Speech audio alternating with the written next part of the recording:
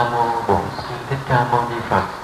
Hôm nay chúng ta nói tiếp cái đề tài về dạy con theo tinh thần của đạo Phật. Hôm nay chúng tôi sẽ nói đến một cái đề tài mà từ mấy lần gần đây đi đâu chúng tôi cũng kêu gọi, vận động, cũng khuyến khích. Đó là vấn đề mà phải hướng dẫn trẻ kính tinh Tam Bảo từ thuở bé. Nói đây là lần thứ mấy đó, chứ những lần trước ở Thủ Đức hay ở trên chùa chúng tôi cũng nói đi nói lại điều này. Chúng ta có một cái nhu cầu bức thiết là phải Phật hóa gia đình để bảo tồn Phật Pháp. Đạo Phật chúng ta vì tôn trọng con người, cho nên để cho người ta tự giác tự nguyện đến với đạo Phật, vì cho rằng con người ta phải có cái quyền để được tự quyết định lấy cái hướng đi của cuộc đời mình. Thì cái ý đó là ý rất nhân bản, rất tôn trọng con người. Tuy nhiên nó cũng chỉ là một phía.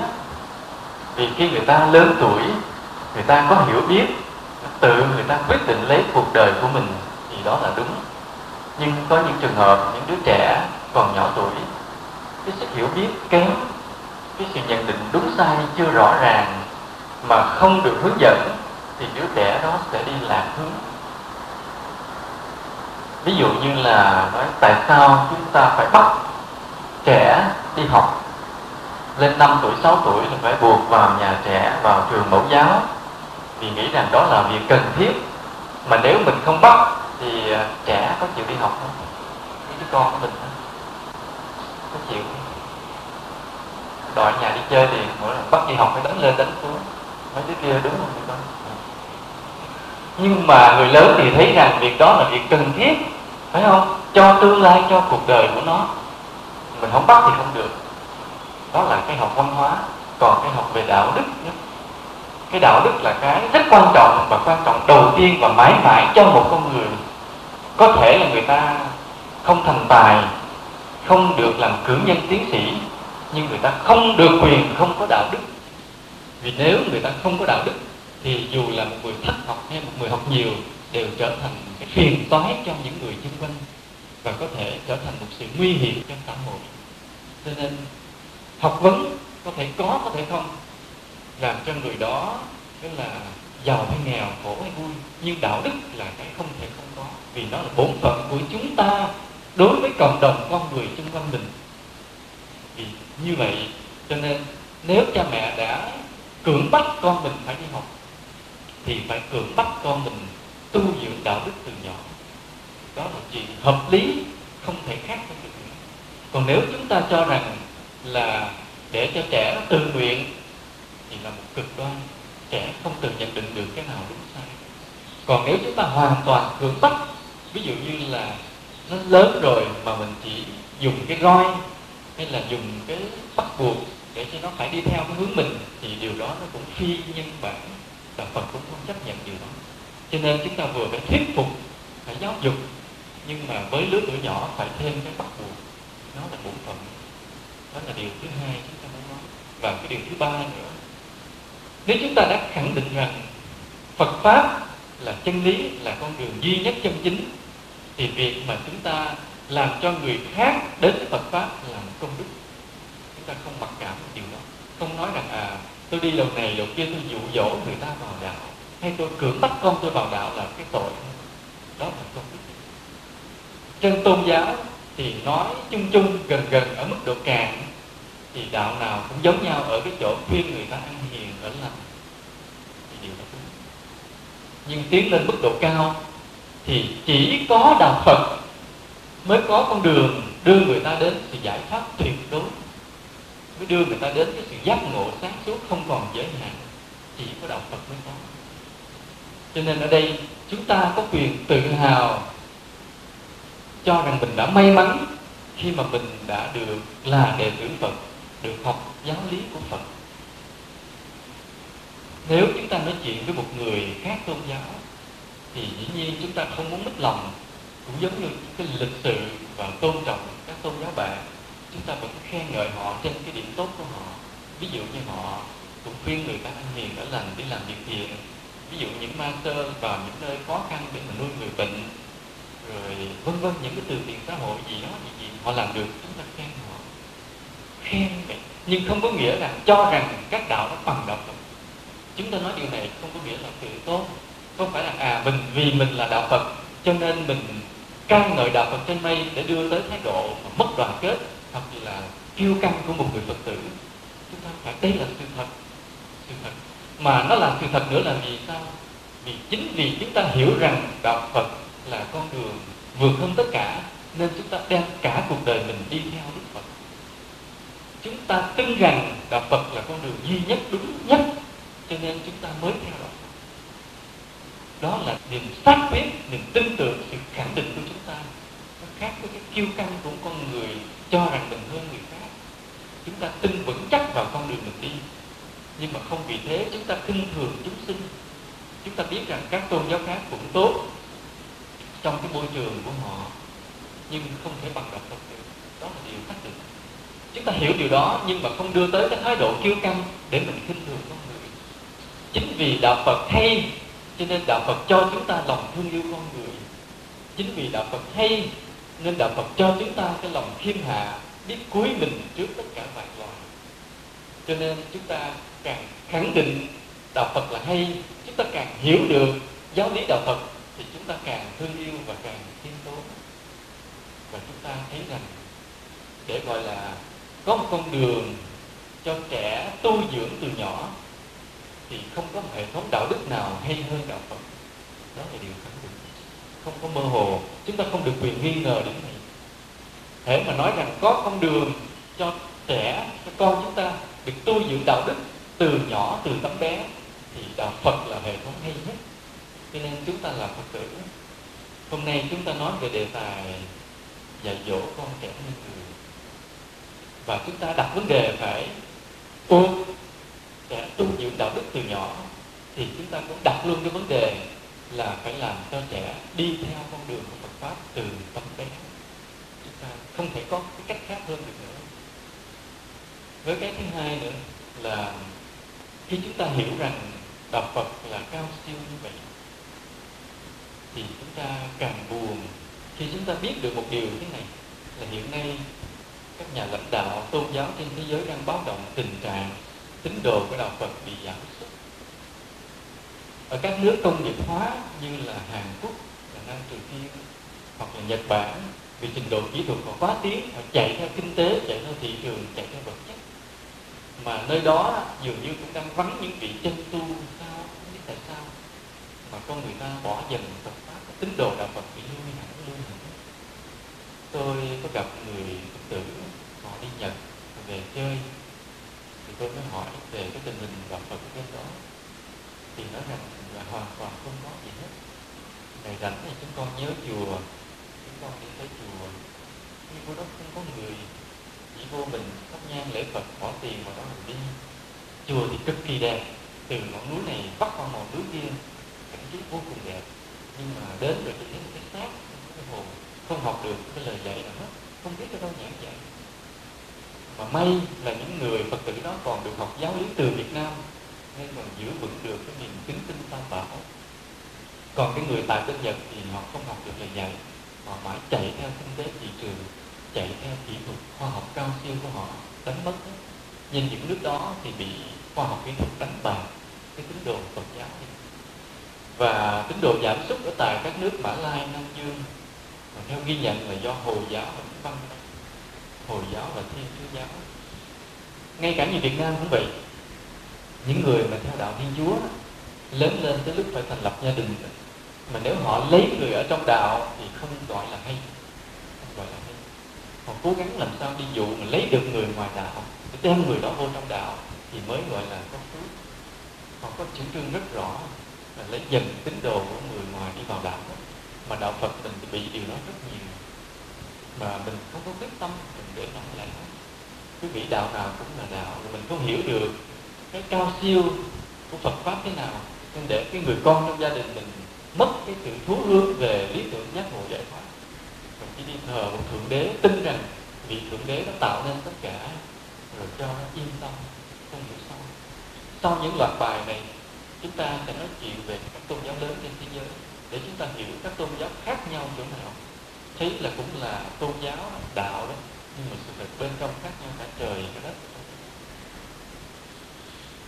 Như vậy, cái việc mà chúng ta hướng dẫn cho trẻ tu tập thì nó còn là một công đức bảo tồn Phật Pháp, còn là công đức bảo tồn Phật Pháp, để cho đạo Phật không bị mai một, để cho còn có người hiểu được cái giáo lý của Phật, không thể vì sự dễ dãi mà đi làm phước ra ngoài.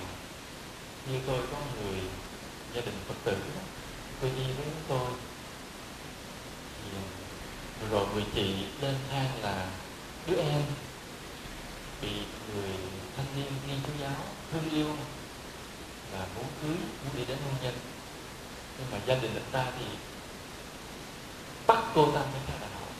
Anh ta thì có một người chú, người bác vậy đó, tôi làm linh mục. Nhưng mà mẹ của những người này cũng là một sư cô, thì cái gia đình bên kia mới sang xin cho cái cô đó theo đạo Thiên Chúa.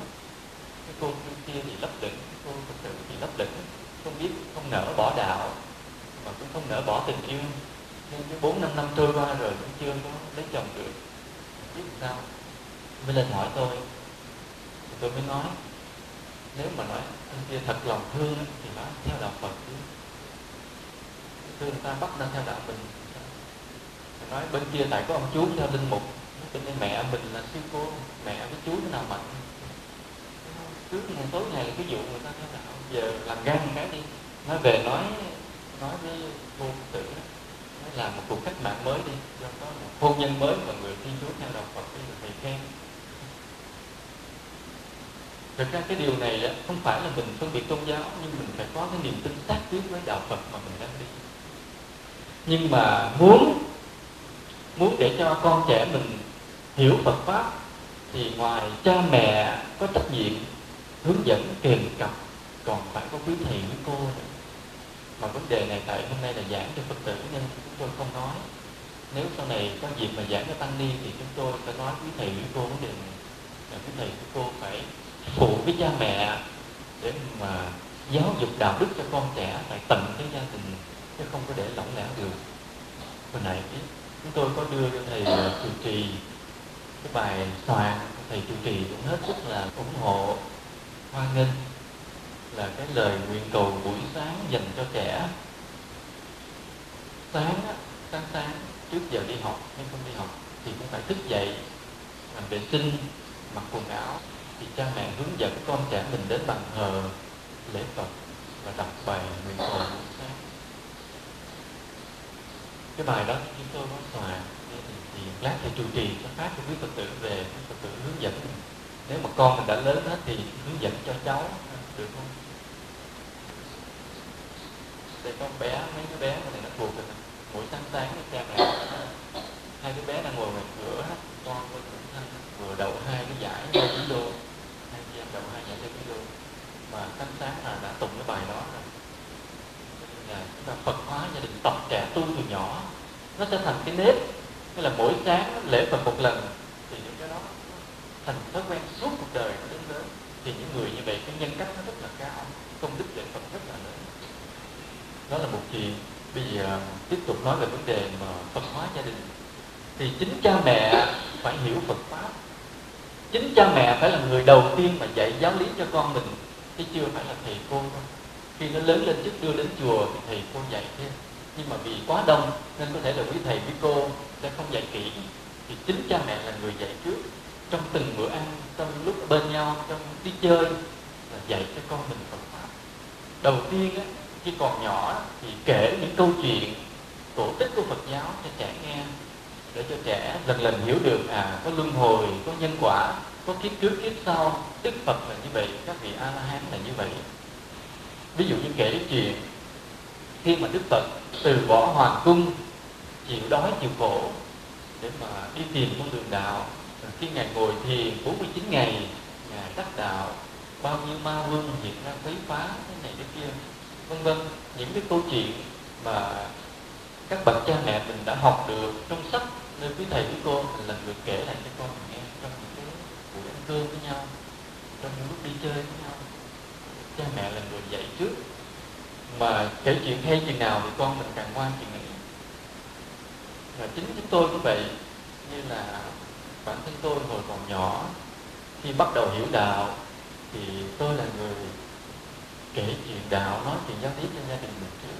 Cái nhà tôi lúc ban đầu thì không phải là Phật. Khi những buổi ăn cơm với nhau về, anh em ngồi nói chuyện đạo với nhau, tôi kể chuyện Phật, kể chuyện thiền sư, vân vân, rồi lần cả nhà đi đi. Nên mỗi người mình hiểu Phật rồi phải làm cho cả gia đình mình nghe đạo Phật. Mà nhất là đối với con trẻ thì chưa hiểu nhiều giáo lý lý luận, cứ kể chuyện. Cho nên quý Phật tử đầu tiên bây giờ sưu tập lại những câu chuyện Phật để mà kể cho con cho cháu mình nghe. Không còn con thì các bà cụ lớn này, với những cháu của mình thì phải kể cho chúng nghe những câu chuyện về Phật. Rồi mình kể những câu chuyện về nhân quả. Nó giống như là có một người nhà giàu, ỷ mình giàu, rồi đã đối xử khinh bạc với người nghèo, cho đến khi quả báo xảy ra thì người này bị mất hết cả tiền bạc và danh dự, trở thành người nghèo khổ. Còn một người nghèo nhưng mà do biết giữ vững cái lòng thương yêu con người, biết giúp đỡ người khác, cho nên lần lần đã đưa tới thành công. Những cái câu chuyện mà chúng ta tự tìm thấy trong cuộc đời này, hoặc là mình đọc trong sách, kể cả đọc trong báo, những cái điều đó mình kể lại cho con cho cháu mình nghe. Đầu tiên là kể chuyện, chứ dạy cho trẻ thì không có nói lý luận nhiều. Rồi kể những câu chuyện dạy cho trẻ về lòng hiếu thảo, kể những câu chuyện mà ở nhà hàng xóm, người này người kia, những đứa con ngoan đã biết tôn kính, giúp đỡ cha mẹ, giúp đỡ ông bà, vân vân, thương yêu bạn bè. Những câu chuyện phải kể, tuy nhiên phải khéo để tránh cái phản ứng phụ, về chỗ này. Vì có một lần tôi quen cái gia đình thì tôi nghe ông cha ông dạy những người con như thế này, ông nói các con phải thương bố mẹ. Cái câu đó nghe thì có gì sai? Có gì sai? Đâu có gì sai, đúng không? Nhưng chính ông bố ông nói với con mà ông thành ra sai. Rồi nó phải khéo. Thì như là như vậy đứa trẻ nó hiểu rằng ông bố mình là khuyên mình phải thương ổng, phải không? Nghĩa là người ta phải luôn luôn đi tìm người khác để thương mình. Nó học cái gương đó, nó không học cái lời dạy đó, mà nó học cái gương là vậy mình phải làm sao cho người khác thương mình. Như vậy đứa trẻ nó trở thành đạo đức hay là bị kỷ. Nói thì đúng đó, mà vô tình dạy cho trẻ cái sự ích kỷ, mà không dạy cho trẻ cái lòng thương yêu người khác. Chứ nếu mà dạy như thế này, nói các con thì thương yêu mọi người, đừng nói thương yêu cha mẹ, thì tự nhiên dần dần đứa con hiểu cha mẹ mình là một người bị tha, nên chỗ này phải hơi khéo. Ví dụ như dạy con lòng hiếu thảo mà buộc con mình phải đối xử tốt với mình trước mắt thì nó rất dễ bị phản tác dụng. Đứa trẻ là nó hiểu là cuộc đời này là cái người lớn buộc người nhỏ phải cung phụng lại cho mình. Nên nếu mà nói về lòng hiếu thảo thì phải làm gương trước, là mình phải cung phụng cho cha mẹ mình để cho con mình nó thấy lại. Giống như cái câu chuyện mà cái ông đó ông đóng cái củi nhốt cha, Phật tử có nghe chuyện đó chưa? Cái câu chuyện có người nghe rồi phải không? Nhưng mình nhắc lại sơ sơ là cái ông đó ông ngồi đóng cái củi, đứa con lại hỏi ba đóng củi làm gì? Nó để bắt ông nội bỏ, ông đem bỏ núi, tại già nó làm lời gì nuôi con thương. Cái bé nó vậy ba chỉ với con đóng chứ chi vậy, để nữa ba già con đóng con bắt ba bỏ chậm. Ông kia ông sực hiểu, ông đập vỡ cái củi gì chính điều đó. Rồi như ba tôi cũng vậy, thì ông cũng xuất gia tu, ông ở cái cốc của mình thì ở gần ông ăn tôi, thì ông ăn tôi, ông hoặc là chị dâu của tôi mới đem cơm vào, đem thức ăn vào. Nhiều khi ba tôi thấy ông việc cũng không nhiều mà ông đi vào cực, cho nên thôi để đây là thị tự thì nấu ăn ví dụ không, thì anh tôi mới nói rằng không, thầy phải nhận giùm con cái này, thầy phải nhận cho thầy mà thầy nhận cho con, vì khi con làm như vậy thì con không có hiểu điều đó, con không hiểu sau này nó phải đối xử như thế nào với cha mẹ. Đó là cái làm thương. Chứ còn mà trực tiếp mình nói con phải hiếu thảo với mình, nhiều khi là phản tác dụng. Ví dụ như nói mình chỉ kể chuyện xa xa của hàng xóm thì về trước, còn chính bản thân mình thì phải tốt với ông bà mình thì con mình sẽ tốt với mình lại. Nó là như vậy, nên cẩn thận điều đó. Rồi đem con mình đến sinh hoạt với chùa phải siêng điều đó. chứ không được để lỏng lẻo, không được là mình đi, con mình nó muốn đi thôi, phải buộc nó đi. Tại vì mình nuôi, mình dạy nó, mình nuôi nó, mình phải có quyền đối với nó, buộc con mình phải đi chùa. Như có cô Phật tử đó, người tôi mới biết, thì cô cũng bắt con cô phải đi chùa mỗi tuần một lần. Thì đi ngày thường thì mấy đứa viện cớ là bắt học bài vở nhiều quá, thì tôi nói mình chỉ có cái buổi chiều, buổi tối thứ bảy là không có bận lắm, tại ngày mai chủ nhật thì tất cả phải đi chùa, không được nói được luật, tạo thành cái nề nếp của cái gia đình. Cái chiều thứ bảy là các con đi chùa đó. Mà cứ như vậy cho tới suốt cuộc đời đó thì đạo Phật sẽ đi vào xương vào tủy của nó không bao giờ bỏ đạo được, nó không bao giờ cư xử sai với đạo được nữa. Vì từ nhỏ cứ mỗi tuần được đi chùa một lần, được gặp quý thầy quý cô, được lễ Phật, được nghe giáo lý một lần, cho nên cứ huân tập từ nhỏ thành cái nếp rất là dày cho nó, thì rất có lợi cho nó về sau. Còn cái tại nhà thì mỗi ngày buộc nó lễ Phật một lần, đọc cái lời cầu nguyện buổi sáng, lát nữa thầy trụ trì sẽ phát cho quý Phật tử. Nên làm cho Phật pháp đi sâu vào tim vào óc, sau này lớn lên nó sẽ theo Phật pháp mà nó cư xử với con người, với cuộc đời, thì nó có phước, mình cũng có phước. Nói tới điều này thì làm cho thêm cái gánh nặng cho quý thầy quý cô, tức là quý thầy quý cô phải giỏi hơn, phải siêng hơn để lo cho quý Phật tử. Nghĩa là quý thầy quý cô không những phải lo cho quý Phật tử đang ngồi đây, mà còn phải lo cho những con, những cháu của quý Phật tử ở nhà. Tức là quý bà, quý ông ở đây vậy, khi đem con cháu mình đến chùa, tạo thêm gánh nặng cho thầy trụ trì, thì trụ trì phải làm việc đó. Tức là phải có trách nhiệm để giáo dục cho các lớp trẻ, chia ra từng lứa tuổi, mỗi lứa tuổi một nhóm thế nào để dạy giáo lý, nhắc nhở khuyên bảo. Lớn hơn thì có những cái sinh hoạt khác hơn. Như ở chùa chúng ta thì có cái tổ chức gia đình Phật tử rất là tốt, thì trụ trì cố gắng duy trì được bao nhiêu năm nay cũng là cái rất là lợi. Cho nên quý Phật tử nên cố gắng cho con cháu mình tham gia, không được để lỏng lẻo. Rồi bắt đầu trẻ khi lớn lên chút, ý thức lên chút xíu, lớn không phải lớn nhiều đâu, mới chập chững bắt đầu có ý thức, thì cha mẹ phải tập cho trẻ làm phước, tập cho trẻ làm phước để cho nó có thành thói quen. Vì chính cái hành động nó huân sâu vào trong tâm óc con người.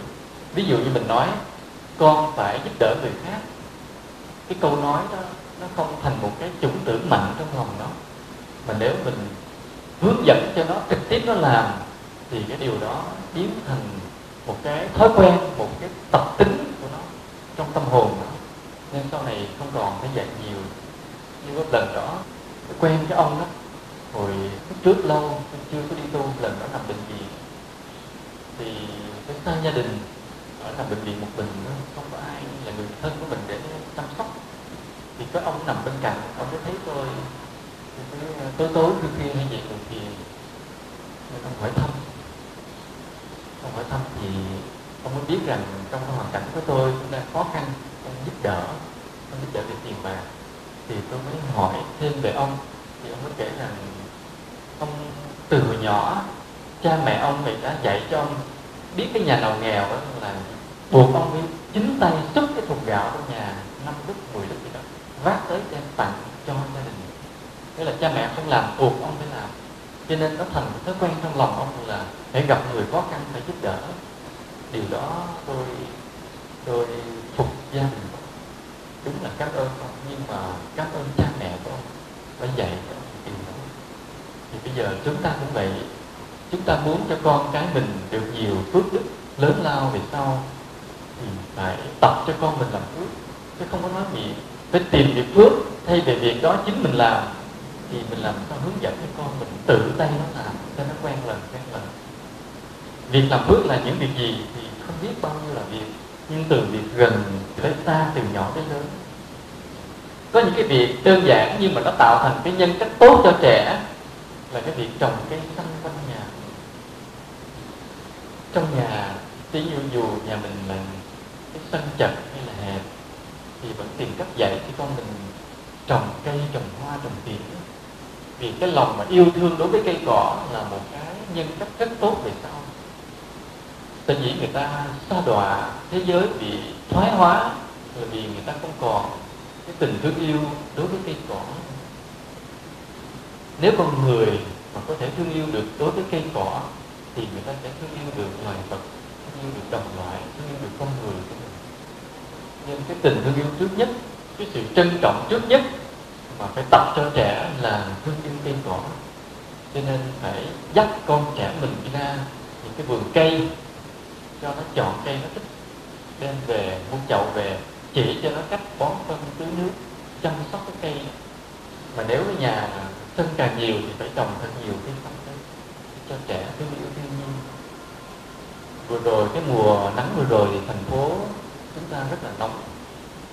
Tôi có cái suy nghĩ là không phải thành phố chúng ta mà cả thế giới đang nóng dần lên.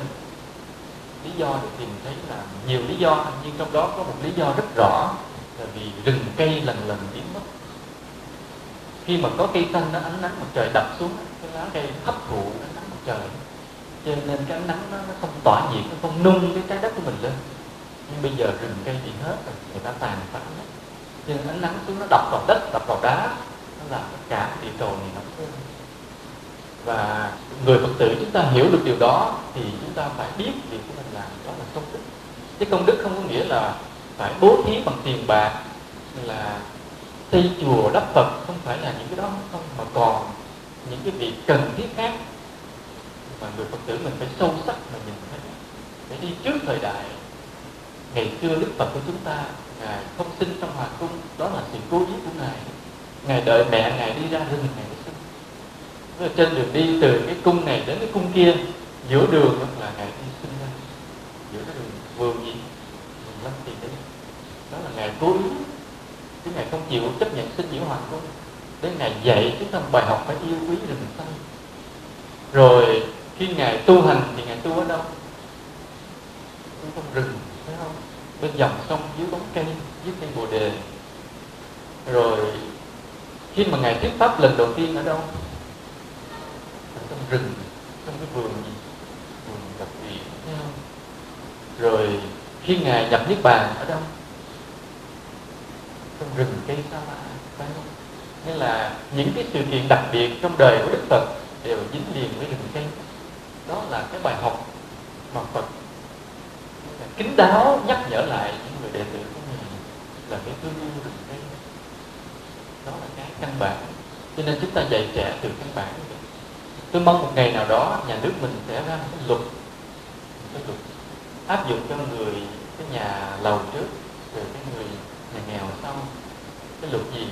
Luật là buộc ở trên cái mái nhà, trên diện tích của cái mái nhà nào cũng phải làm cái giàn cây, cho cây nó mọc lên trên, che hết cái mái nhà, phủ hết cái diện tích của nhà mình lại. Những nhà giàu phải làm trước, mấy người ngồi đó nó nhà lầu, cái đó mà làm xây đốt lên những cái giàn cây nhẹ, gọn nhẹ thôi, trồng cây cho phủ hết, để cho cây hấp thu ánh nắng dần dần. Nếu cả cái thành phố này mà cái mái nhà nào cũng được rừng cây che phủ thì nhiệt độ sẽ giảm xuống rất nhiều. Đây ai là Phật tử phải đi làm trước điều đó. Ở đây có ai đã đọc bài Sám Phù của có không? Trong đó có cái bài là nguyện suốt đời còn lại không, sẽ trồng thật nhiều cây cối tươi xanh, cho hoa nở lại đầy cành, cho người nối lại mối tình thiên nhiên. Phật tử mình phải có cái tâm nguyện đó, và phải dạy cho con mình biết yêu thương cây cỏ từ như vậy. Rồi tập cho con mình thương yêu súc vật. Thì đối với con mèo, con chó phải khéo léo cư xử. Đối với chim cá, phải tập cho con trẻ mình phóng sinh, đừng có tự tác nhận. Ví dụ mình thấy con vật đó, có thể cứu nó được, cho tiền con mình tự mua thả đi. Thì tập cho nó thương yêu súc vật. Thế giới ngày nay mất cân đối là nhiều loài vật bị tuyệt chủng mà do con người tàn phá. Có một lần tôi xem trên truyền hình, tôi thấy cái tàu của Nhật hay của Navy đi bắn cá voi. Cái voi thì mũi lao đâm vào kéo lên mót chảy ròng ròng, rồi những con người cầm con dao mà nó dài tới 2 thước chặt rớt cái đuôi xuống, xẻ tan nát cái thịt ra. Ngồi nhìn cái cảnh nó muốn khóc, nó rất là đáng thương. Và bởi có một lần tôi nói câu này, tôi nói dân tộc nào ác nhất trên thế giới?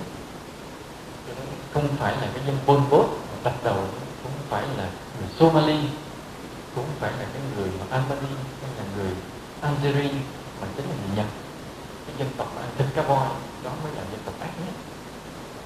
Con cá voi, cái tâm linh nó rất là mẫn, rất gần với con người, mà gần hơn nữa là con cá heo. Nên mình nói là nó thông minh, sự thật nó không phải nó thông minh, mà cái trực giác nó rất mạnh. Nên nhiều khi nó hiểu được cái điều gì con người muốn nói với nó. Có rất nhiều cái trường hợp mà những con cá voi, cái loại như là loại cá ong, khi người ta bị nạn đưa người ta vào bờ. Điều đó nhiều khi những nhà khoa học không tin, mà nó vô tình nó đi chơi, nó là vô tình. Những con đó nó cố ý, nó biết rõ điều đó và nó cứu những tàu bè. Nhưng tôi có người tự này, cái anh này làm rẫy, nhưng hôm đó cái người gia đình nó bận không đi đánh cá được, cái anh tự mình anh phải đi, anh phải thay, anh đi ra biển, ra đúng cái cơn bão Linda rồi, cơn mà thổi tan nát hết. Thì khi mà các ghe mới thấy bão tới, nó cố gắng tấp vào cái đảo, nhưng mà chưa vào được đảo thì gió bão xoáy chìm từ từ. Thì anh quá run sợ, anh niệm Phật, niệm Bồ Tát Ma Không. Chúng ta thấy bây giờ chúng ta đi đường, chúng ta thấy một người bị xe tông mà chết nằm giữa đường, thì lúc đó cảm giác mình đi ngang mình thấy gì? Thấy sao? Thấy sao? Lúc đó thấy run sợ hết, thấy không? Mình thấy một người nằm đắp cái chiếu ngoài đường, hoặc là lò ra cái chân mà máu còn chảy, mình thấy mình kinh hãi, phải không? Không dám dòm, đi rung tay không lái xe được. Nhưng bây giờ mình đứng trên tàu của mình và mình nhìn thấy những cái tàu xung quanh bao nhiêu con người chìm dần trên biển đó, thì cái cảm giác sợ nó cỡ nào? Xung quanh thì mưa gió ầm ầm, thì cảm giác sợ không tưởng được. Anh cố gắng niệm Phật, niệm Bồ Tát Quan Âm Thầy làm Phật tử. Anh chợt thấy hào quang hiện trên mũi tàu, Bồ Tát Quan Âm hiện lên. Thế anh yên tâm vững dạ. Sau đó anh không đi vào cái đảo đó nữa, tại vì ai cấm vào đảo đó là bị chìm, quay lại vào bờ. Tự nhiên giống như có hai con cá đỡ thì cấm chạy luôn vào bờ, về tới làng của mình luôn, không cần phải núp ở chỗ nào nữa. Về tới đây 2 ngày khóc không nói được tiếng nào. Nó có những loài vật linh như vậy, con cá linh như vậy, mà chúng ta không biết, vì cái sự tham ăn của mình mà cái tàn hại loài vật, chúng ta gây cái ác cho mình. Nên chúng ta là người Phật tử phải tập ăn chay dần dần là vậy. Người nào ăn chay trường thì tốt, còn không ăn chay trường được cũng phải ăn chay kỳ. Mà phải tập cho con trẻ mình, vì nói là còn trẻ suy dinh dưỡng thì cũng phải biết ăn chay, biết thương yêu loài vật, tập cho nó phóng sanh từ từ, để cho cái đức hiếu sinh tồn tại trong tâm hồn của nó. Rồi tập cho nó bố thí cúng dường, giúp đỡ. Thì giống như là cái ông mà nãy tôi kể vậy, thì cha mẹ vậy, mình thấy trong làng, trong xóm mình có người nghèo, đừng có tự tay mình cho, tập cho con mình, đem cho người ta, mà cho nó cái thái độ cho đúng. Vừa cho người nghèo mà biết tôn trọng họ, chứ không được ỷ mình giàu đem cho mà có một chút thái độ khinh bỉ, thì cái phước mà cho người ta không bù được cái tội khinh bỉ người ta. Cho nên phải dạy dỗ cho trẻ thực hành điều đó. Rồi cúng dường cũng vậy, biết tìm đến những cái chùa, nơi quý thầy mà có cái hạnh tốt, làm được việc cho Phật pháp, tập cho con trẻ mình đến với cúng dường, để cho nó biết cái là duy trì tam bảo. Vì sao? Vì quý thầy quý cô thì lo tu, lo giáo hóa, phải lệ thuộc vào sự giúp đỡ của Phật tử. Cho nên cái người Phật tử mà tìm được thầy cô nào có hạnh tốt, làm được việc cho Phật pháp để mình giúp đỡ, tức là mình phải duy trì tam bảo và tập cho con mình ý thức điều đó. Có một người hỏi tôi là muốn gieo nhân xuất gia phải làm sao? Có người trả lời là mỗi tháng thọ bát quan trai lần theo như trong kinh ghi. Thì tôi nói rằng cái đó cũng có, thì mỗi tháng thọ bát quan trai lần thì cũng là cái một chút cái nhân duyên để xuất gia, nhưng mà không đủ. Cái nhân mình để cho mình được xuất gia mạnh nhất là như thế này nè. Thứ nhất là mình tu tập theo giáo lý của Phật ngay trong gia đình mình. Nhưng mà mình tập ăn chay, tập 10 thiền để Phật kinh, tức là mình sống cái đời sống tu hành rất là nghiêm túc tinh tấn từ trong gia đình mình, tu thường xuyên. Thứ hai nữa là giúp đỡ được người chân tu. Cái người mà tu hành tốt, làm việc tốt mình giúp đỡ, thì hai cái nhân đó cộng lại chắc chắn mình sẽ được xuất gia. Nếu nhanh là ngay trong kiếp này luôn, còn nếu không nhanh thì qua kiếp sau cũng sẽ được xuất gia rất sớm. Còn là mình phải bát quan trai, bởi vì một tháng mình chỉ thọ được có 1-2 lần, cho nên còn lại trong một tháng này được 2 ngày tu, còn 28 ngày mình chơi.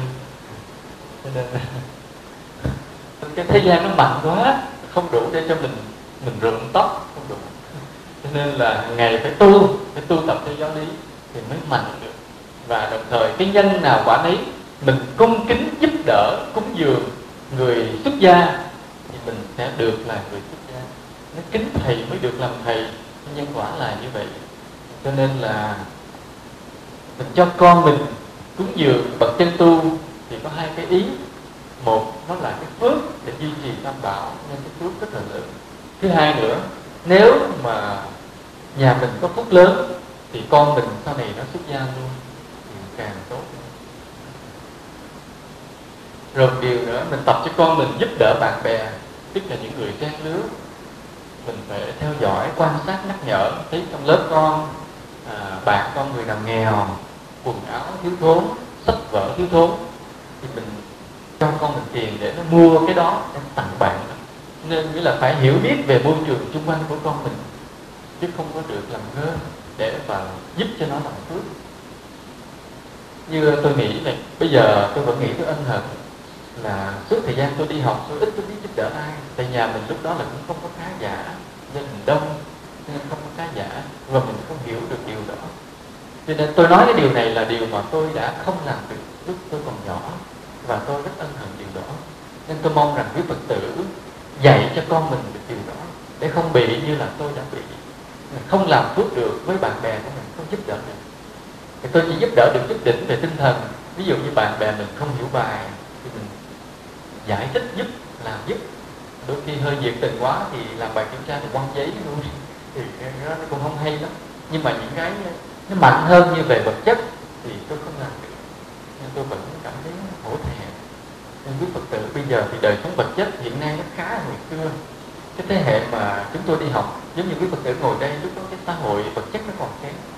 Nhưng mà còn bây giờ thì cái vật chất có vẻ nó dư dả hơn. Cho nên mình phải tạo điều kiện cho con mình làm phước. Đó là cái tập cho con mình làm phước. Rồi cái điều nữa cha mẹ phải để ý nữa là phải nắm rõ mối quan hệ bạn bè của trẻ. Cha mẹ nhiều khi lơi lỏng việc này, con mình cho nó chơi với ai không biết cái người đó là gì, không biết. Đây là một cái sự thiếu sót của cha mẹ. Cha mẹ phải biết chắc cái người bạn của con mình nó như thế nào, nó là người tốt, người xấu, gia đình nó là ai, ba mẹ của đứa đó như thế nào, cái tính tình nó là sao, trong lớp nó học như thế nào, thì mới được cho con mình chơi, chứ không có dễ. Nhưng mà đa số tôi thấy là hầu hết cha mẹ không kiểm soát điều này, và thảm kịch thật sự đã xảy ra. Thảm kịch đã xảy ra. Cái câu chuyện mà xưa nhất là chuyện của Mạnh Tử và mẹ. Thì mẹ của Mạnh Tử, gia đình cái nhà của bà ở gần cái chỗ hàng thịt. Thế là hàng ngày cái ông cứ bắt chước lấy dao lấy đồ, ông giả xẻ heo cái đồ đó, xẻ thịt, làm người hàng thịt. Bà thấy sợ quá, bà nói trời ơi, lớn lên nó làm nghề đồ tể chết rồi. Bà lật đật bà dọn nhà đi chỗ khác, cái chỗ vắng gần cái nghĩa địa. Thấy người ta ngày nào cũng đưa đám chôn, cái là chú bé cũng thổi kèn ò e đi rồi khóc lóc rồi giả bộ những cái hòn. Nói trời cũng không được, cái bà dời nhà đến cái chỗ gần cái trường học. Thế là cái ông Mạnh Tử, ông góp chiếu đi học, sau này làm ông thánh của Trung Hoa. Mạnh Tử nói là linh hồn của nhà nho ở Trung Hoa là Mạnh Tử, là ông phát huy cái đạo của Khổng Tử, làm cho nó mạnh, nuôi cho nó mạnh lên ở Trung Hoa, gọi là một bậc thánh luôn. Cũng là nhờ cái môi trường tốt mà tạo được một bậc thánh ở Trung Hoa. Cho nên quý Phật tử để ý đến cái môi trường của con mình, biết đâu mà cho con mình ở môi trường tốt, sau này cái Việt Nam mình lại có được vị thánh để nhờ Phật tử. Mà cho lại ở gần chùa nữa đi tu luôn tốt. Phải nắm rõ, bởi vì sao? Vì trẻ nó bị ảnh hưởng bởi cái tính cách của bạn bè xung quanh nó rất nhiều. Trẻ bị ảnh hưởng như đó. Tôi thấy như bản thân của tôi vậy, rồi quan sát lại những người khác. Mà như bản thân của tôi thì có lẽ tôi nghĩ là nhờ cái duyên phước đời trước. Duyên phước đời trước là mình chắc cũng có tu, cho nên mặc dù vào cái môi trường này, môi trường kia, rồi lần mình vẫn tách ra để mình đi con đường của mình, đi theo Phật luôn, để không bị ảnh hưởng. Mặc dù trong môi trường nào mình vẫn bị ảnh hưởng chút chút bởi môi trường đó, chứ không có khác, vẫn bị ảnh hưởng, vẫn bị nhiễm. Nhưng mà do mình còn phước nên mình tách ra rồi mình đi lên. Còn những đứa trẻ khác ví dụ như không có cái định hướng thì bị ảnh hưởng rất là nặng. Cho nên cha mẹ phải theo dõi tính cách của trẻ, cái bạn bè của trẻ.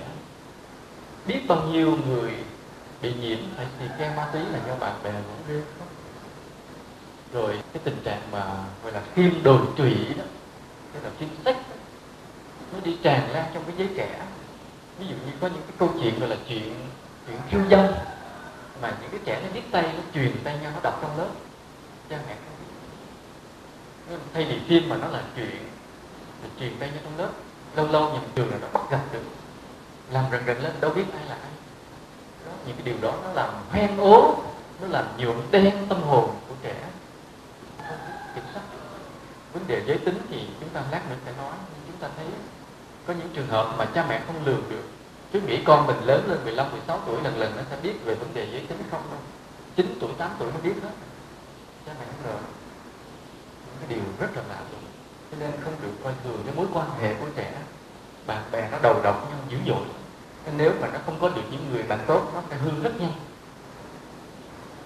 Có một lần tôi gặp cái ông đó, vô tình đến nhà Phật tử thì gặp cái ông đó. Ông này nghe giới thiệu ông có 3 người con, mà hiện nay hết 2 người con đi nước ngoài du học, và do học giỏi mà được học bổng. Thì đứa còn lại trong nước ở với ông bà cũng là một đứa rất giỏi. Thì tôi mới nói cái này, nên anh có cách dạy con thế nào, anh có thể vui lòng cho tôi biết, vì sao mà anh dạy con thành công như vậy.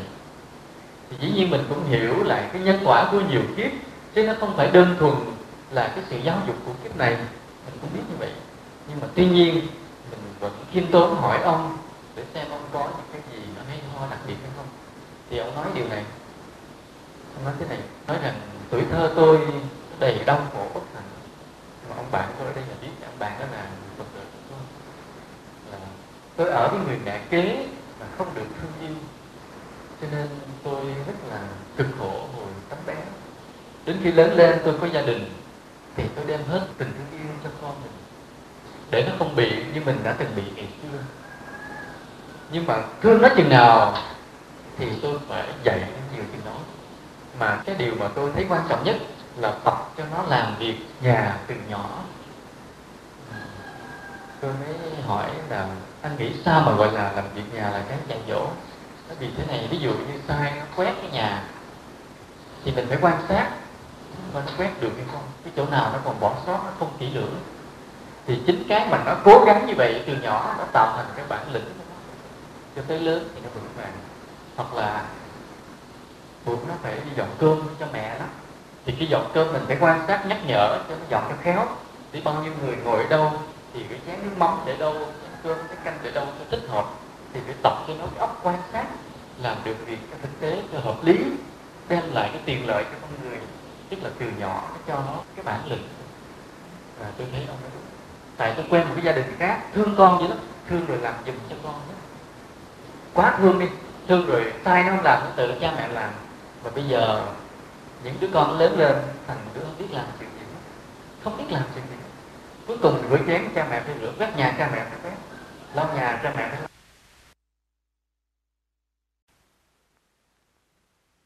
Nó làm tự cha mẹ làm.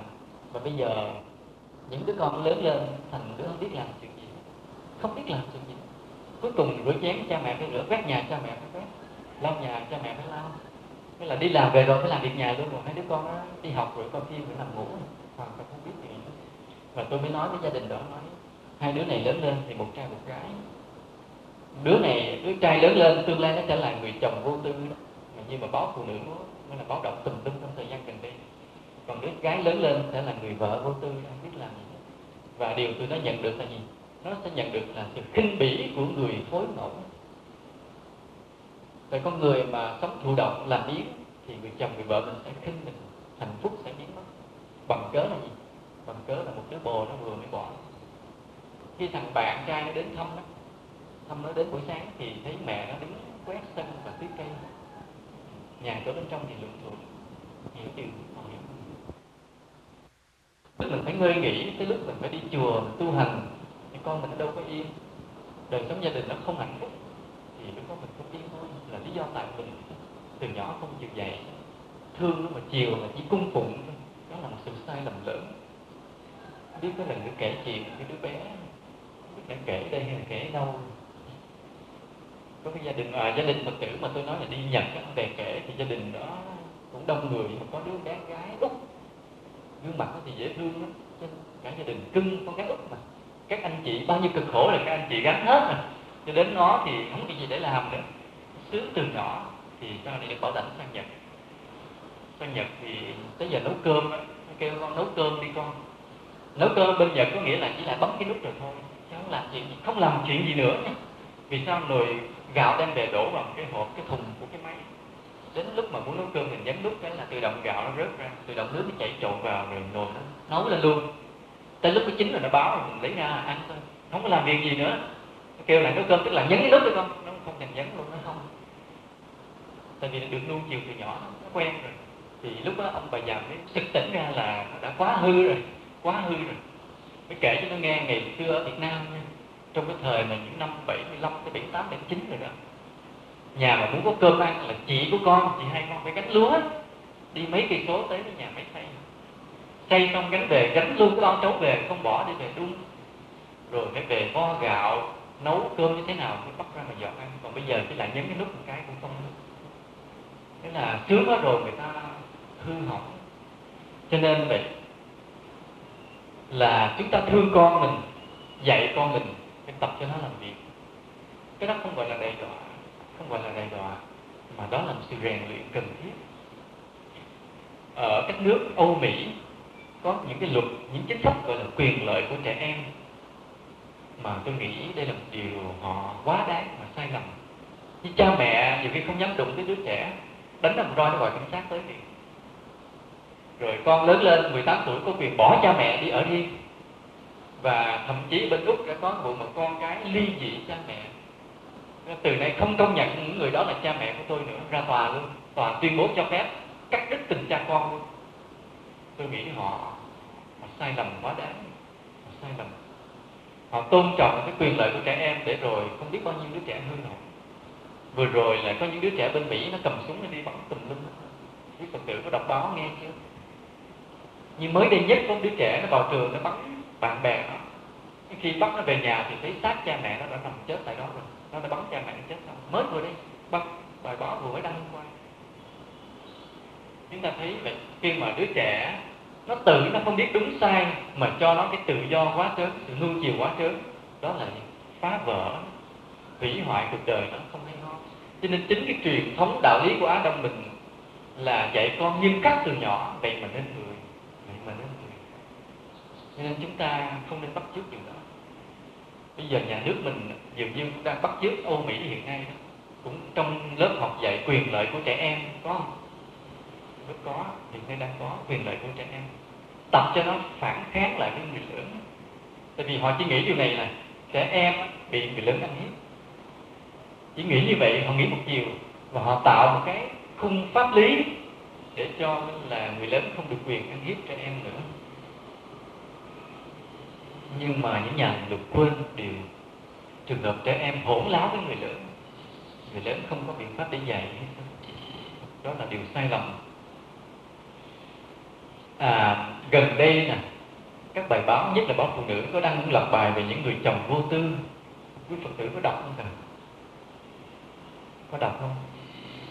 Mấy bà cụ chắc không đọc, những người trẻ có ai đọc không?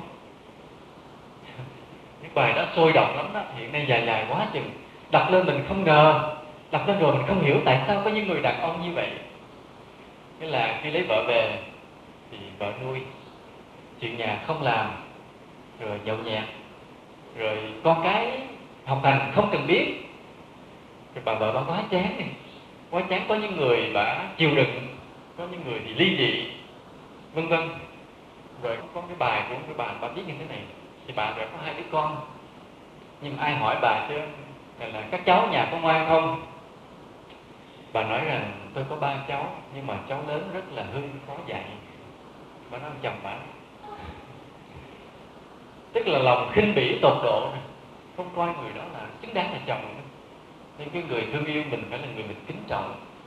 Nhưng mà tôi không hiểu nha, tôi đọc quá nhiều trường hợp khi mà bài báo nó đăng lên những loạt hết cái thư này gửi về, hết thư kia gửi về tòa soạn, thì tôi thấy cái hội chứng mà cái người chồng vô tư nó tràn đầy hết trong xã hội này.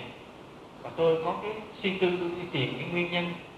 Tôi nói ủa tại sao có những người chồng, những người đàn ông như là lưng dài vai rộng mà vô trách nhiệm đến cái độ như vậy, vô tích sự, vô trách nhiệm, hời hợt như vậy, không lo gì cho gia đình, cho vợ con hết, không biết tại sao. Thì tôi có vài cái suy nghĩ, nhưng mà tuy nhiên tôi nghĩ nó cũng là cái sự giáo dục gia đình từ nhỏ, và cha mẹ của cái ông đó đã nuông chiều làm cho ông không năng nổ, nên lớn lên dần dần cái thói quen lười biếng, không năng động, rồi được vợ cưng làm một lần cái biến mất luôn. Cái vùng não mà siêng năng hoạt động, cái vùng đó nó bị thoái hóa, nên bây giờ không làm gì được nữa. Tôi có đến cái gia đình đó vậy, tôi còn mong là cái bài giảng này đừng có tới tai cái gia đình đó, vì gia đình thì cũng Phật tử của tôi kể chuyện này đúng của họ.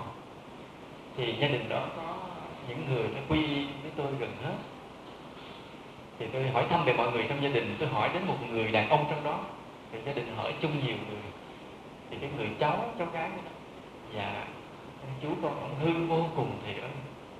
Trời ơi, cháu mà dám nói chú kỳ lạ vậy. Dạ ông hư vô cùng, hư sao? Dạ ông không làm chuyện gì cho có lợi, không làm được chuyện gì. Ví dụ cho thầy nghe thôi. Dạ cái là con ổng ăn cơm thì ổng cũng ngồi coi video, con ổng vừa ăn cơm vừa ngồi coi video, thì nó mê coi quá, nó cũng thèm ăn. Thì mẹ con mới nhắc nhở, nói là chú nói con chú kìa ăn cơm, thì ổng ăn cơm đi con. Ông nói xong rồi bắt đầu mắt ổng không rời màn hình, vẫn tiếp tục coi rồi. Cái vợ ổng nói phải dạy con coi hàng ngày nó bài học làm sao. Thì ông đang dạy con như vậy, chợt nghe trong tivi có phim, cái lật đật bỏ đi vô coi luôn.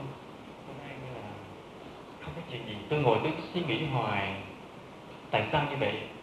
Tôi nghĩ là chắc có lẽ từ giáo dục từ nhỏ. Cho nên chúng ta vậy quý Phật tử muốn cho con mình sau này lớn lên không trở thành những con người thiếu trách nhiệm như vậy, thì phải dạy nó từ bây giờ. Vì sao? Vì nó thiếu trách nhiệm thì sau này nó hết phước. Sống trong đời này với gia đình mình mà mình không có làm được cái gì cho có lợi, thì người đó làm sao gọi là đóng góp được cho đất nước, cho xã hội, cho con người. Chắc chắn phước từ từ mà hết. Phước hết thì nó sẽ khổ. Mà đó là do sự nuông chiều của mình. Rồi tôi gặp cái ông đó. Ông này ông sinh trong gia đình cũng giàu có. Ông là con trai một, trên đó là 2 người chị gái. Mà già giàu nữa, mà con trai út nữa, thì mình phải hiểu là sự nuông chiều cỡ nào, phải không? Nên cả đời ông từ nhỏ chỉ là ăn chơi thôi à, không làm được việc gì ấy. Mà như ông không có phước đâu, đời trước ông không biết. Ông mới nói tôi chứ, ông này cũng không phải là Phật tử. Ông mới nói là hồi nhỏ là tôi phải xin cái gì ba mẹ tôi chiều liền. Bây giờ con trai tôi cũng vậy, nó mà xin cái gì là 30 giây cho liền. Cả đời ông chỉ ăn nhậu chơi bời, không làm gì hết. Nhưng mà có lẽ cái phước lành là nó khiến ông có một cái thích, là thích có cái cơ hội thích chở với thầy đi chùa nào kêu cho nó chở với thầy đi cho vui. Ổng là đi chơi chứ chả biết làm phước phép gì, nhưng mà lại thích đi với quý thầy cho vui, chứ còn đi với người khác thì không thích bằng. Là cái có lẽ là một cái nhân lành đời trước còn rớt lại. Nên tôi nghĩ nhờ được cái điểm chút này để mà gượng lại, tạo lại cái phước. Chứ còn nếu không sẽ trở thành một người vô phước, rất là bất hạnh trong những kiếp sau. Chúng ta không muốn cho con mình điều đó, phải tập cho nó.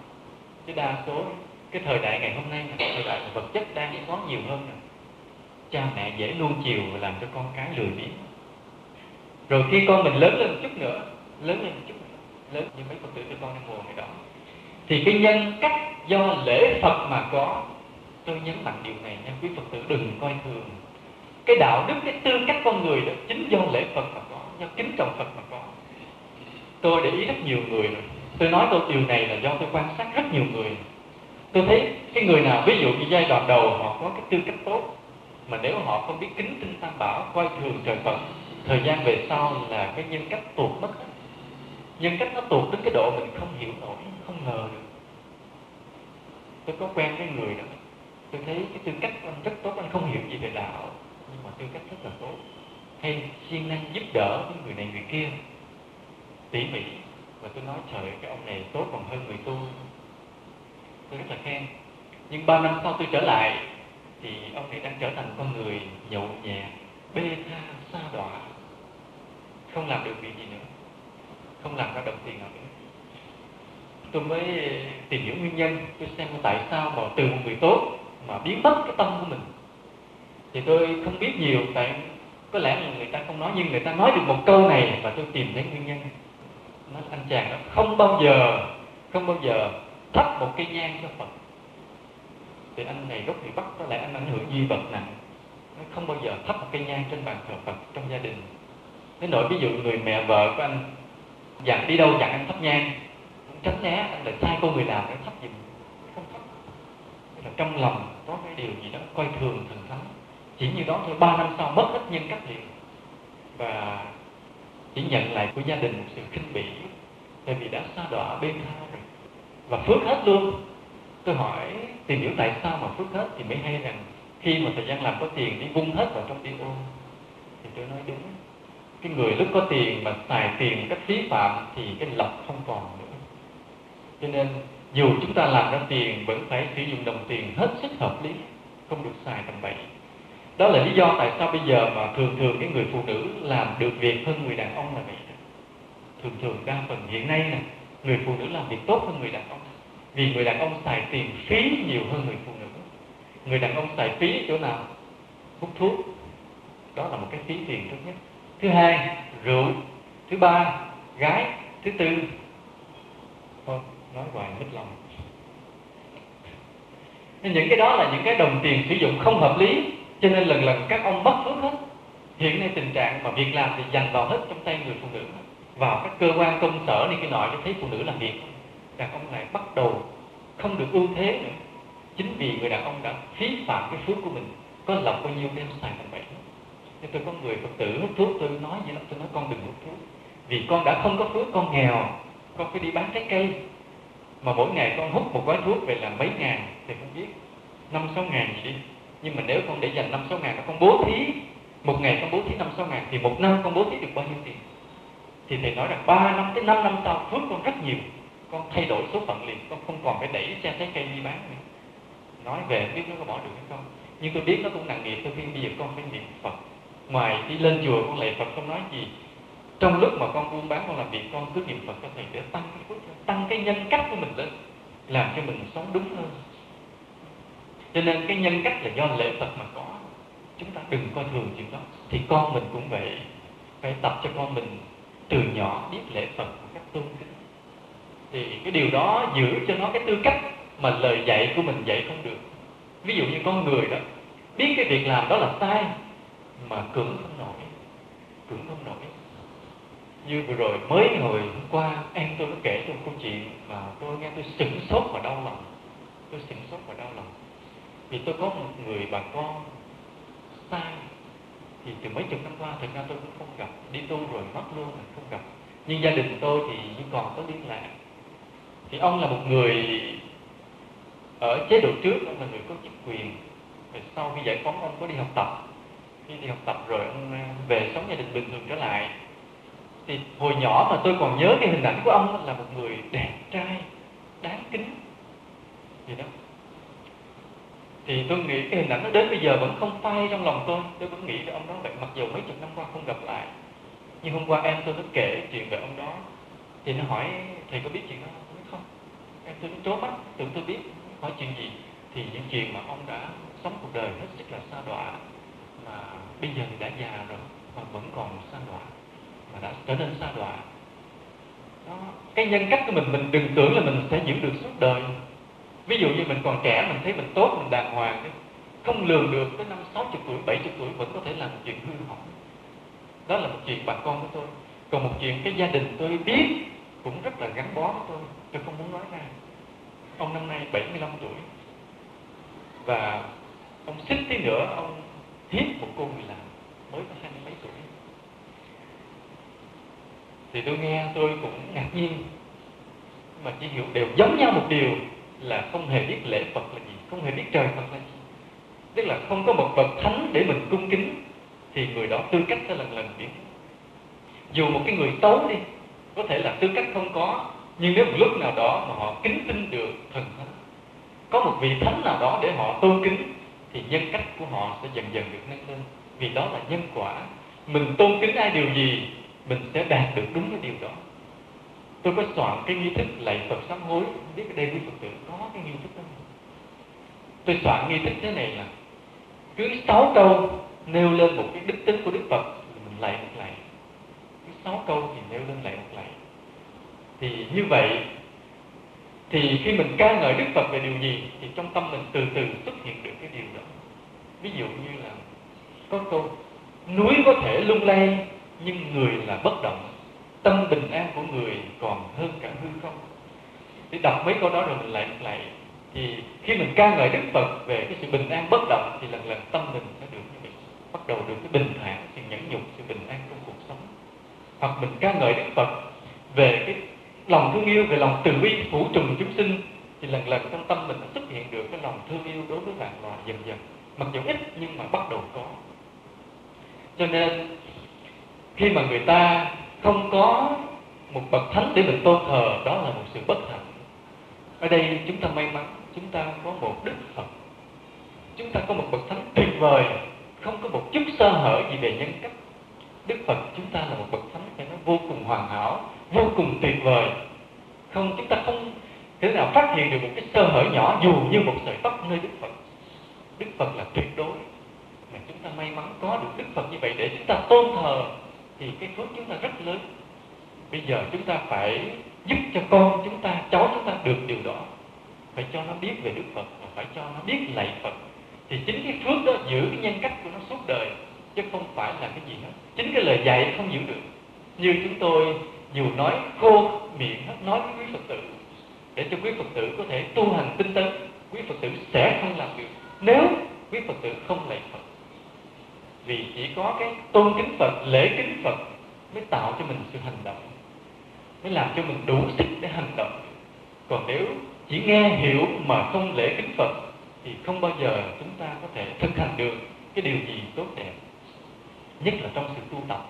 Ví dụ cái người nghĩa là thấy người ta nói tới việc ngồi thiền, ham thích ngồi thiền, nhưng sẽ không bao giờ ngồi thiền được nếu không đủ phước lễ kính Phật.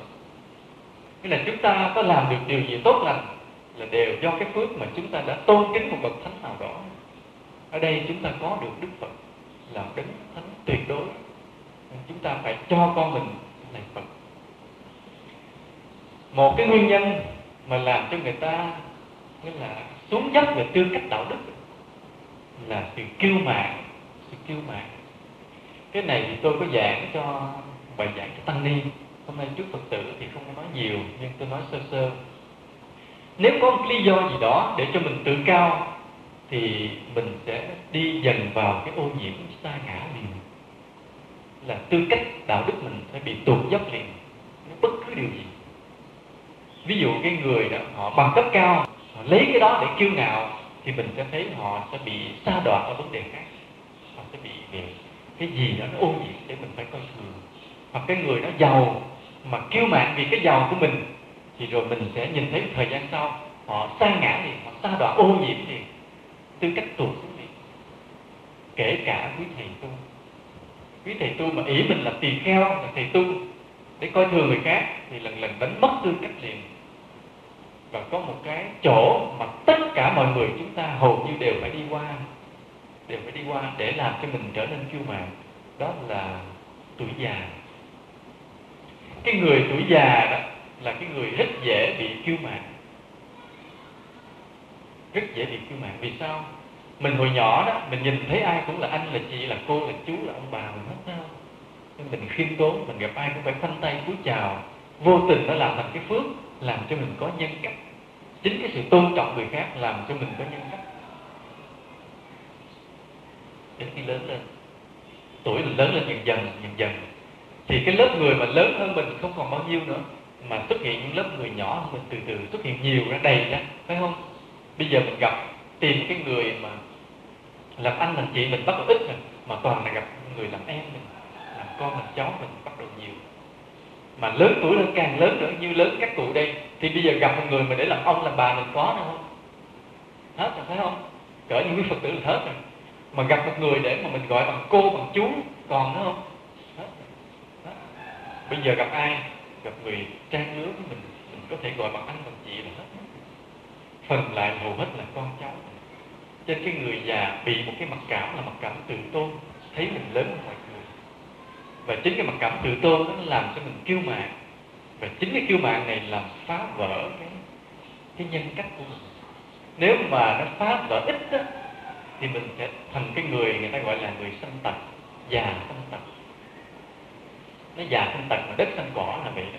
Chính do cái tâm lý tự tôn của người lớn tuổi mà sinh ra. Còn nếu cái tư cách mình bị phá vỡ nặng á, thì già rồi mà hư, già rồi mà hư. Trầm trọng là cái người không có lễ Phật thì già sẽ bị hư. Còn người già có lễ Phật nhưng bị tự tôn bởi cái tuổi lớn của mình thì sẽ bị sanh tật, con cháu chịu không nổi. Cho nên ở đây chúng ta làm Phật tử thì chúng ta có được cái phước lễ Phật, cho nên mình sẽ tránh được cái tuổi già mà hư, già mà hư.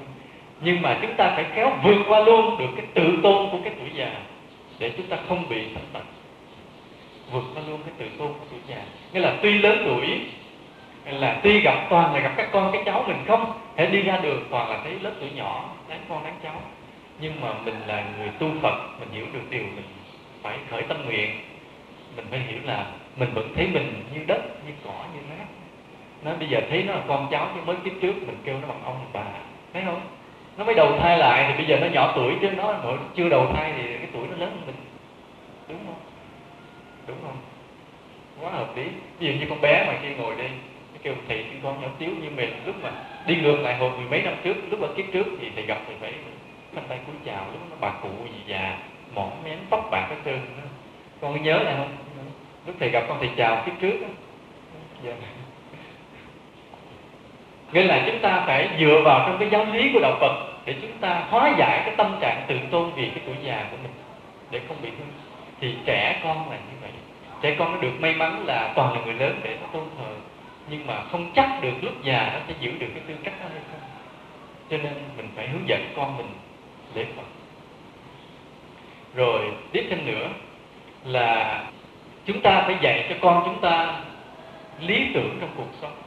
Cái lòng yêu thương đất nước, yêu thương nhân loại, yêu thương vạn loài, điều này phải xây dựng. Không biết là quý Phật tử ngồi đây như thế nào, chứ như bản thân của tôi, từ hồi năm học lớp 5 là tôi đã hiểu được thế nào là lòng yêu nước.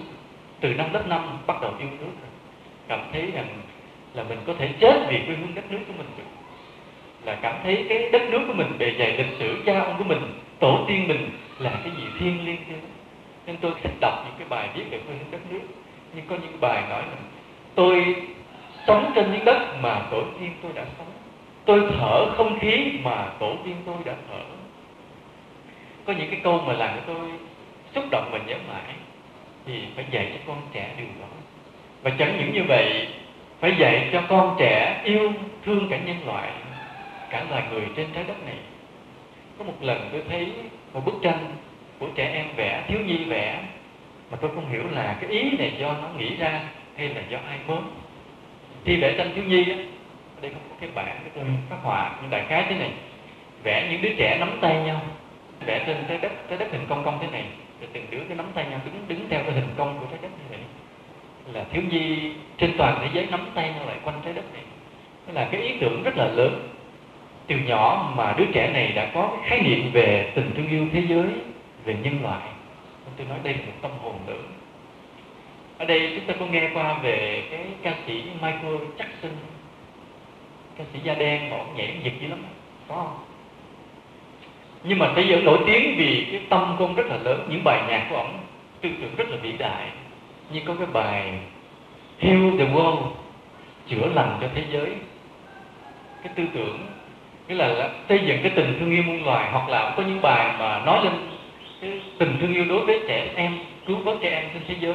Hoặc như cái bài Earth Song, một bài hát nói về bảo vệ rừng, bảo vệ cái rừng cây. Ở đây mấy đứa trẻ trẻ con nó xem cái bài hát đó chưa?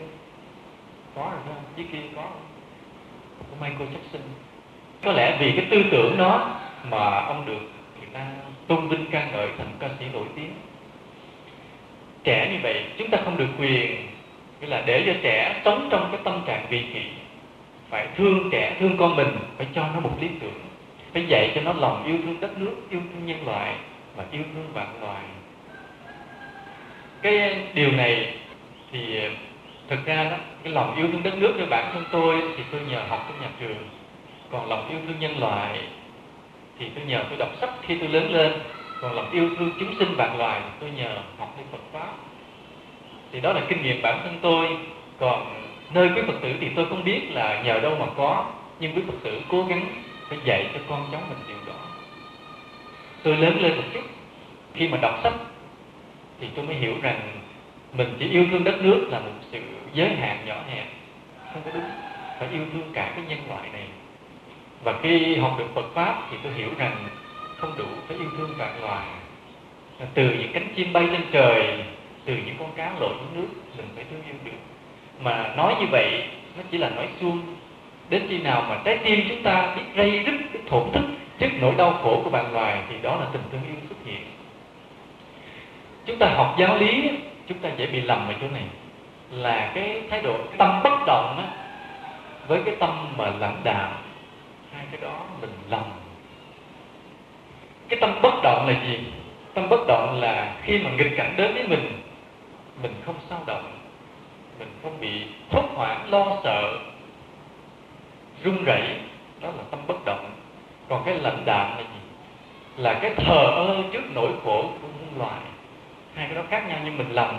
Nhiều khi mình thấy cái nỗi khổ người khác, mình lòng mình dửng dưng, mà mình cho rằng cái đó tâm mình bất động là sai. Cái đó không phải Phật Pháp. Cho nên người nào mà đứng trước cái nỗi khổ người khác mà thổn thức rây rứt đến nỗi khóc, tôi cho rằng người đó tu đúng Phật Pháp. Người đó tu đúng Phật Pháp. Cái người đó đó, khi đụng chuyện nghịch cảnh tới với mình chứ lại tỉnh bơ, lại bất động. Chính cái người mà có lòng bi mẫn trước nỗi đau của muôn loài, cái người đó khi gặp việc của mình lại là con người bất động bình an. Còn những con người mà lãnh đạm với cái đau khổ của người khác thì khi lại đụng chuyện gì với mình thì người đó lại xao động bất an. Khác nhau, cái lãnh đạm và cái bất động khác nhau. Trên người Phật tử chúng ta phải tập cho mình cái gì? Cái tâm gì? Tâm bi mẫn đối với vạn loài, nhưng mà lại bất động với những cái chuyện của mình. Chúng ta đừng có tưởng ví dụ như mình thấy cái người Phật tử gặp cái chuyện buồn người khác khóc thì mình chê ra, nó trời tâm anh sao động, nó không chịu bất động. Chính mình sai, mình khuyên của nó là sai. Cho nên tôi thấy được cái người nào mà đứng trước cái nỗi đau của người khác mà con tim thổn thức, tôi cho rằng người đó tu đúng. Người đó tu đúng con đường của Phật. Vì tâm của Phật cũng là tâm đó. Chỉ có cái điều là cái định của Phật cao siêu thôi, cái định của Bồ Tát cao siêu thôi.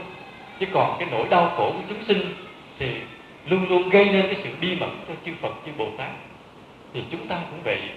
Chúng ta phải làm sao mà trước cái nỗi đau người khác, lòng mình phải thổn thức, chứ không thể nào mà lãnh đạm thờ ơ được. Chính cái lòng yêu thương đất nước, nhân loại là làm thành cái lý tưởng cho trẻ. Nghĩa là có thể là trẻ nó lớn lên nó không làm được điều gì, có thể lớn lên nó chẳng làm được chủ tịch nước, nó chẳng làm được thủ tướng, chẳng làm bộ trưởng gì hết, là không làm được gì hết. Nhưng mà miễn làm sao từ nhỏ nó có được cái lý tưởng yêu thương đất nước, yêu thương nhân loại, lúc nào nó cũng mong nó sẽ làm được cái điều gì đó cho con người, cho xã hội. Chỉ cần cái mong đó thôi, cái mong ước đó thôi là tốt rồi, là sẽ định hướng cho cuộc đời nó đi lên. Chứ không chắc là nó làm được đâu, tại phước nhiều khi không đủ. Nhưng mà chỉ cái ước mơ đó là đã là cái tâm hồn nó mở rộng ra, nó cao cả hơn. Hiện nay cái tình trạng mà cái video tràn ngập trong đời sống gia đình, và hầu hết chúng ta bị mất thì giờ vì nó nhiều lắm. Quý Phật tử có thấy điều đó không? Có không? Đây mấy cụ không buồn làm gì? Nói thiệt nghe. Làm gì? Có phải là mướn nguyên một chồng bộ phim Hồng Kông về ngồi luyện, ngồi nghiên cứu? Có nhiều cụ bây giờ không có làm gì nữa, tuổi già con cái rồi đi làm hết, nhà thì có cái video thì thôi mướn cho tao, nên là nguyên một chồng phim Hồng Kông ngồi đó luyện hết ngày này ngày kia. Thôi người già tôi không nói, nhưng bây giờ trẻ con cái video lấy thì giờ có nhiều quá. Ngày xưa đó, cái thế hệ của chúng tôi cũng như là quý Phật tử không có phương tiện nó nhiều, để rảnh thì mình lo học, lo đọc sách. Nhưng bây giờ thì dán mắt vào truyền hình, cho nên mất thì giờ, đó là điều bất lợi. Cho nên ở đây cha mẹ phải cứng rắn một chút, cứng rắn kiểm soát cái giờ giấc mà con cái mình giải trí, hát karaoke, coi video, phải kiểm soát đừng để mất thì giờ, để cho nó học hành, cho nó làm được những việc phước thiện, cho nó tập làm việc nhà đó, giúp đỡ láng giềng, những điều đó cần thiết. Hôm trước thì chúng ta có nói sơ qua là cái sự bế tắc của nhà trường khi mà cứ tìm cách nhồi nhét kiến thức, đứa trẻ còn tiểu học mà bắt học quá nặng, cứ phải học thêm, mới tiểu học mà đã học sáng chiều tối, đó là điều sai lầm. Vì họ không hiểu được điều này. Chính cái đạo đức làm nên tài năng. Nếu đứa trẻ từ nhỏ mà nó được rèn luyện đạo đức, lớn lên nó rất dễ học giỏi. Còn mà cứ ráng cho nó học giỏi từ nhỏ, lớn lên nhiều khi nó lại lui sụt lại vì không có đạo đức. Phải cẩn thận điều đó. Còn nhỏ cho nó học vừa chừng thôi, ít thôi, nhưng mà rèn luyện đạo đức thật kỹ thì lớn lên từ từ nó phát triển, nó sẽ học giỏi, học được nhiều.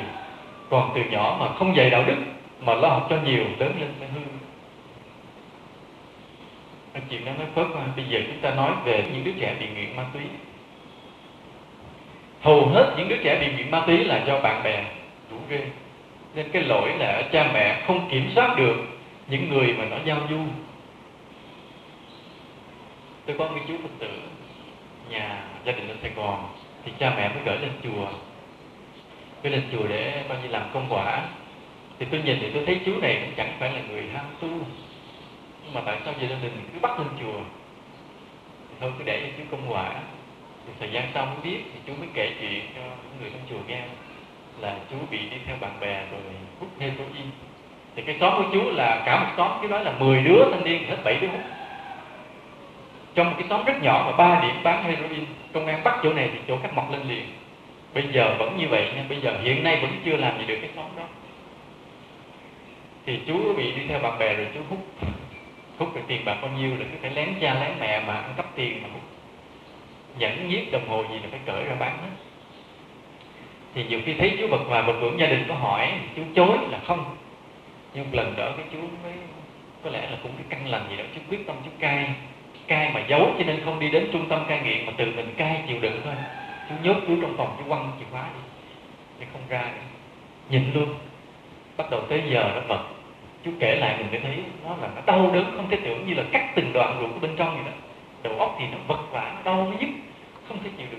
Chú nói chịu hết nổi rồi, bắt đầu đi tìm chìa khóa, đi lục coi chìa khóa nó mình quăng đâu để mở cửa chạy ra mà đi kiếm thuốc hút. Nhưng mà cũng hên, chìa khóa không tìm được. Thế là chú nằm trong đó, chú phải tự mình chiến đấu. Được một ngày, cho nó dịu, qua cái cơn đó nó dịu lại. Qua ngày hôm sau tới giờ đó bắt đầu nó vật lần nữa. Chú chịu luôn gần tuần lễ thì hết luôn, vượt qua được cơn cai nghiện. Cũng là ý chí đó. Rồi bây giờ chú lên chùa, chú nói lên chùa để cai thuốc lá luôn. Thì lên đó nó cho kiểm soát không cho hút thuốc nữa. Chú tập. Thì thôi thế thì cũng mừng. Gia đình thấy mà chú lên chùa ở vậy được cũng mừng. Rồi quý Phật tử mới thấy hiện nay cái tình trạng mà ma túy nó đi đến cỡ nào vậy nhỉ? Một bữa nó có một đứa bạn của nó với Sài Gòn lên chơi, ở lại đêm, ở lại chơi vài ngày. Thì lúc đó là ở nhà khách thì mấy chú mới lên báo biết là cái thằng mà lên sau đem cần sa lên cho hai đứa rủ nhau hút cho nó, hút trên chùa. Chúng ta thấy bây giờ ma túy tràn ngập khắp nơi, trong chùa cũng bị tấn công luôn. Thì tôi mới kêu hai đứa lên thì nói tụi con phải thì con đã hút cần sa không? Dặn tội hết không có chối. Thì tôi mới nói là cái đứa mà đem lên, cái lỗi con rất là nặng. Cái phước con đã không có rồi, mà con phí tiền vào những việc như vậy suốt đời con sẽ không bao giờ giàu được nữa. Vì đồng tiền con xài không hợp lý. Tôi thầy rất là nhiều. Còn cái đứa mà hút theo nói con đã bỏ được, đã cai được, lên đây còn muốn cai thuốc lá, mà con trong một giây phút mà con đã không giữ được lập trường. Vậy làm sao con về Sài Gòn con giữ được? Bạn bè sẽ rủ rê con trở lại. Nhưng mà là Phật tử lên chùa làm gì giờ? Không lẽ cầm roi đánh? Thì sau khi khuyên nhủ mọi điều, nó bây giờ thầy phạt với con phải lên con quỳ nhang, hai đứa lên thắp nhang quỳ và phát nguyện vượt qua điều này. Hai đứa thì có đứa nghiệp nặng, đứa nghiệp nhẹ. Đứa nghiệp nhẹ thì hy vọng là nó sẽ vượt qua được. Nhưng còn một đứa nghiệp nặng khi mà nó trở về Sài Gòn thì tôi không hy vọng là nó sẽ vượt được. Tôi rất là sợ, tôi nghĩ nó trở về Sài Gòn rồi chắc nó hư lại. Vì nó đòi hỏi cái phước lễ Phật ấy đó.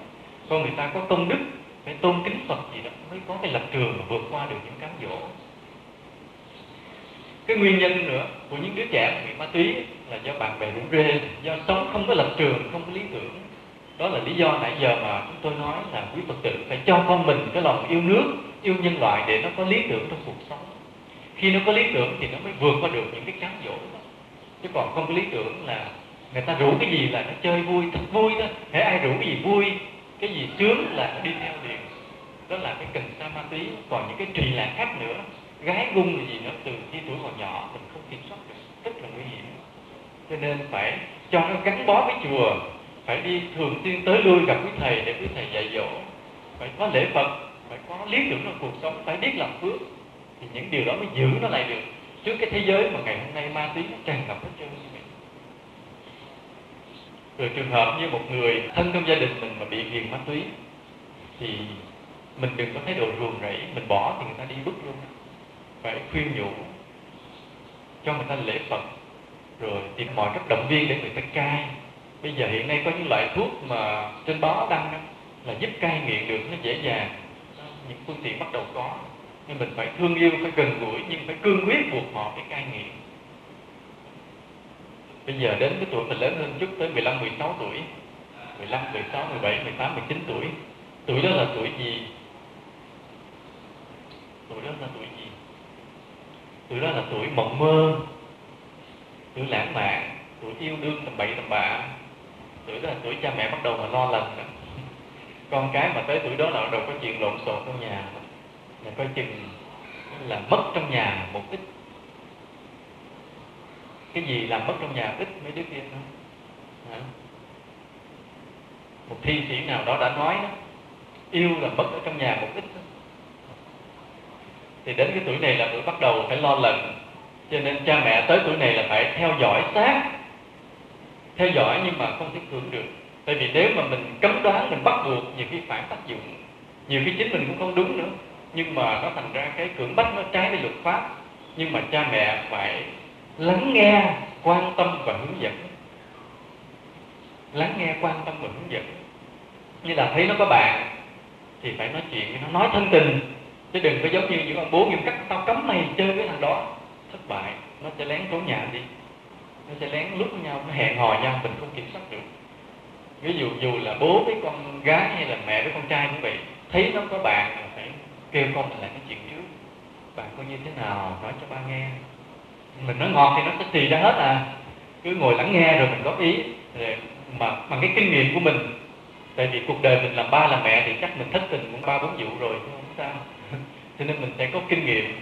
Mình sẽ hỏi con thấy cái tánh tình nó làm sao, nó đối xử với gia đình nó làm sao, học hành đó làm sao, nói cho ba nghe. Đó, mình thủ thỉ như vậy thì nó sẽ nói hết. Mình sẽ góp ý, thì như cái điểm này là thấy được điểm này, nhưng mà thấy chỗ kia không được, nên con cẩn thận. Bằng cái tình thương yêu thì nó sẽ thấy rằng cái tình thương yêu trong gia đình nó vẫn nhiều hơn cái tình thương yêu lan man bên ngoài, nên nó gắn bó với gia đình. Chính nhờ nó tin tưởngในtình thương yêu của cha mẹ mà nó bớt đặt cái sự cuồng nhiệt say mê của tuổi trẻ nơi cái bạn của nó. Còn những gia đình mà cái tình thương yêu trong gia đình ít, về nhà thấy toàn gây gỗ, nói nặng nói nhẹ không, thì nó mà thương ăn thương chết bỏ luôn, đi mất luôn. Vì người ta khát khao được yêu thương, tâm lý con người là như vậy. Cho nên cha mẹ phải cho con cái mình sự thương yêu để nó chống đỡ với cái sự dụ dỗ của những chàng sở khanh ở bên ngoài xã hội. Cần thiết ghê. Và hướng dẫn, quan tâm, chứ cấm đoán thì không cấm được. Nhưng mình hướng dẫn từ từ nó tỉnh rồi nó vượt qua được. Một cái điều nữa là vấn đề giáo dục giới tính. Giáo dục giới tính, đây là vấn đề phải đặt ra nghiêm túc. Hầu hết Việt Nam mình cha mẹ không quan tâm đến vấn đề giáo dục giới tính cho con trẻ. Tụi nó tự tìm hiểu tầm bậy tầm bạ với bạn bè không.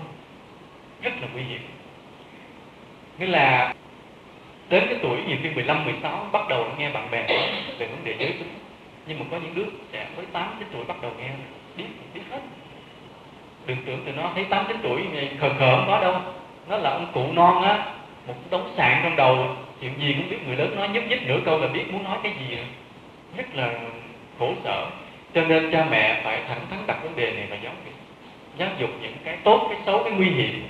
Những cái như thế này thì thật ra bị tôi thầy tu tôi cũng không rành lắm.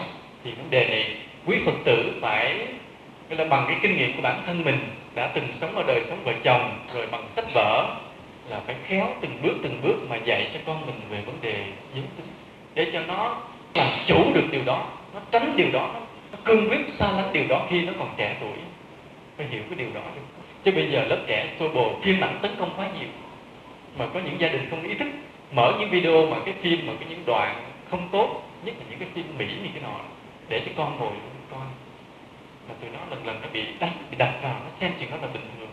Nên hiện nay là cái tình trạng mà nghĩa là quan hệ giới tính trước hôn nhân, rồi cái chuyện mà cưỡng dâm là do phim ảnh rất là nhiều.